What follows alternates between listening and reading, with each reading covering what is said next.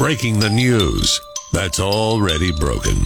It's time for Prospector's Briefs on Rock 107. A Girl Scout treasurer was arrested for theft and fraud. On the bright side, she earned her crypto badge. Stanford University scientist Robert Sapolsky has written a book claiming humans have no free will. Here's how we prove him wrong. Don't buy it. Kanye West says he got autism from a car crash. Right, and I got herpes from a toilet seat. Oh, wait, did I just say that out loud? Prospector ruins everything, even the news. Tune in tomorrow for Prospector's Briefs on Rock 107.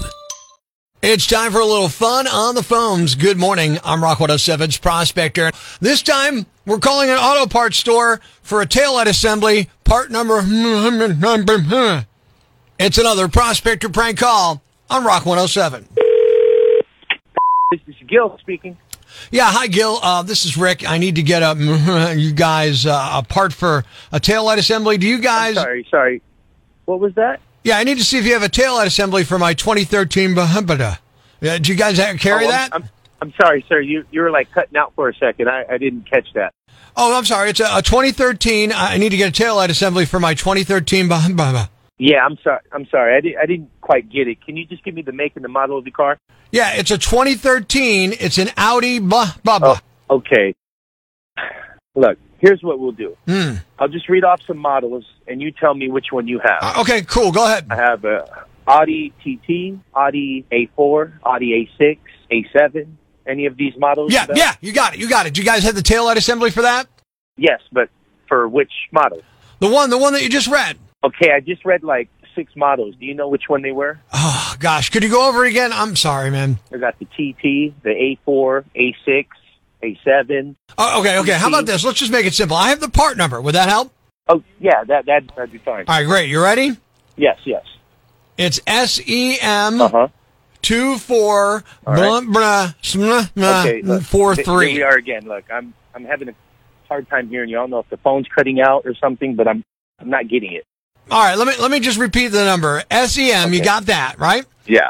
24 right. 454 dash 8721 blah, blah, blah, blah. See, it's happening again. I'm sorry, what's happening? I don't know if your phone's cutting out, a bad signal, or what. So how much did you get? Read me what you got. You know what, sir? Maybe if you could just bring the part down here and we can... See, that's what I mean. That's what I'm trying to find out, if you guys have the part or not. I don't want to come down there. That's why I'm trying to read you the number. I'm trying to help you out. If you I'm having trouble on the phone speaking with you. Okay, well, I couldn't be saying it more clearly. I understand. SEM 21545 blah. It's not working. It's not happening. I think it's best if you just bring the part down here and we can settle this. Okay. All right. That's what I'm trying to avoid, okay? Like, what if I get down there and you don't have the part?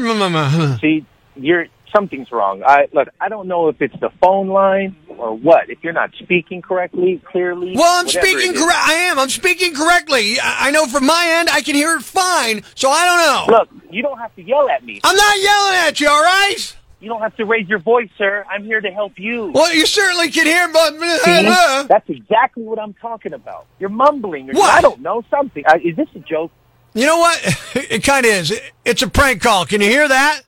Yes, I can hear that fine. Who is this? It's Prospector. It's a Prospector prank call. It's not real. Man, I'm over here thinking somebody trying to get a part, and I'm just totally confused. Like, is that you know? Yeah, in the beginning, I thought you were mumbling, and then I don't know if the phone was messed up or what. That was a good one, man. That was good.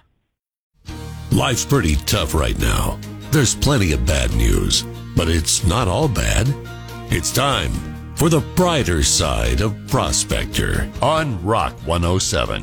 A man in South Carolina needed a new kidney, and he was on the transplant list for a year. When he found out his cousin was a match, he didn't even know she'd been tested.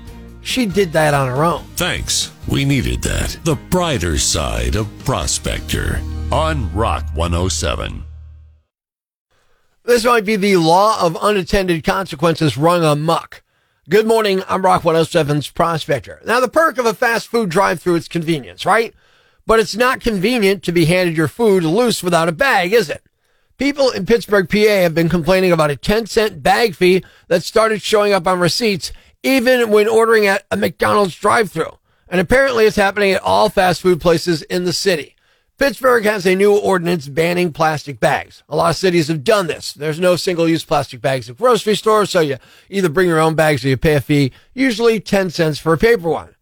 But people in Pittsburgh say they can't understand why it's happening at like McDonald's and fast food places because they've always had paper bags, not plastic, and some think that they're taking advantage of the rule by adding a fee, especially since you really need the food bag for most drive-through orders.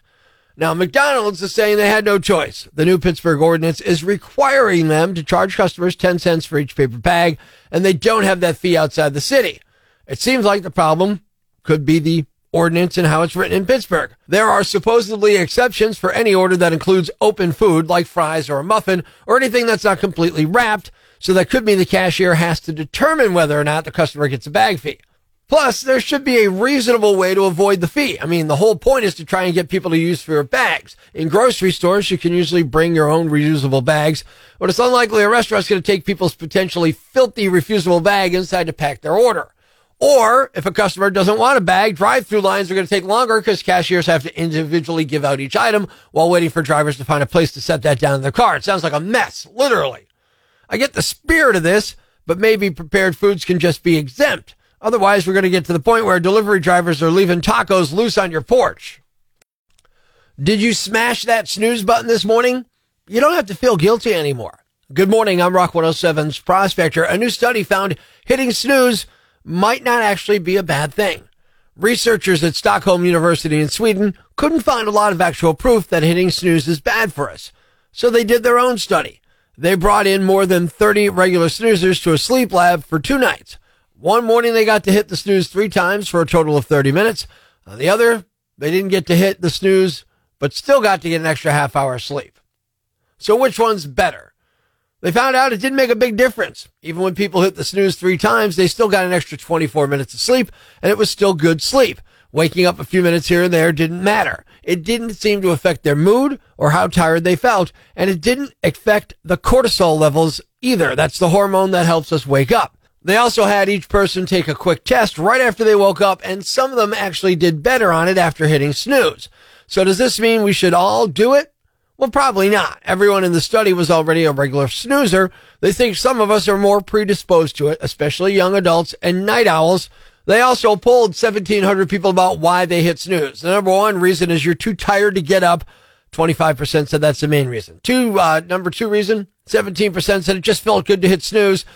Some say it felt better when you wake up gradually, and some you worry you won't wake up to your alarm, so you set it earlier than necessary. Look, I hit snooze about an average of 3 times each morning. It's like my alarm clock is just asking for a rematch every day. But seriously, I've always felt guilty about hitting the snooze. It's like society's way of saying, come on, get up and face the day, but now I get science backing me up. So the next time somebody gives you a hard time about hitting the snooze, hit them with some facts. Say, hey, it's not a flaw, it's a feature. And if they still don't buy it, hit snooze on that conversation.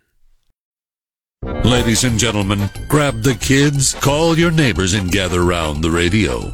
It's now time to announce the winner of Prospector's Jam Bag of the Day, as decided by you at rock107.com. We uncover the most baffling, ridiculous, pathetic, cockeyed, laughable, preposterous blunders in the world of misdeeds. Nominee number 1. A seemingly innocent day of yard work took a dark twist here. Jack Mason, a 20-year-old from Jenner Township, Pennsylvania, about 60 miles southwest of Altoona, and his dad got into a heated argument over a weed eater.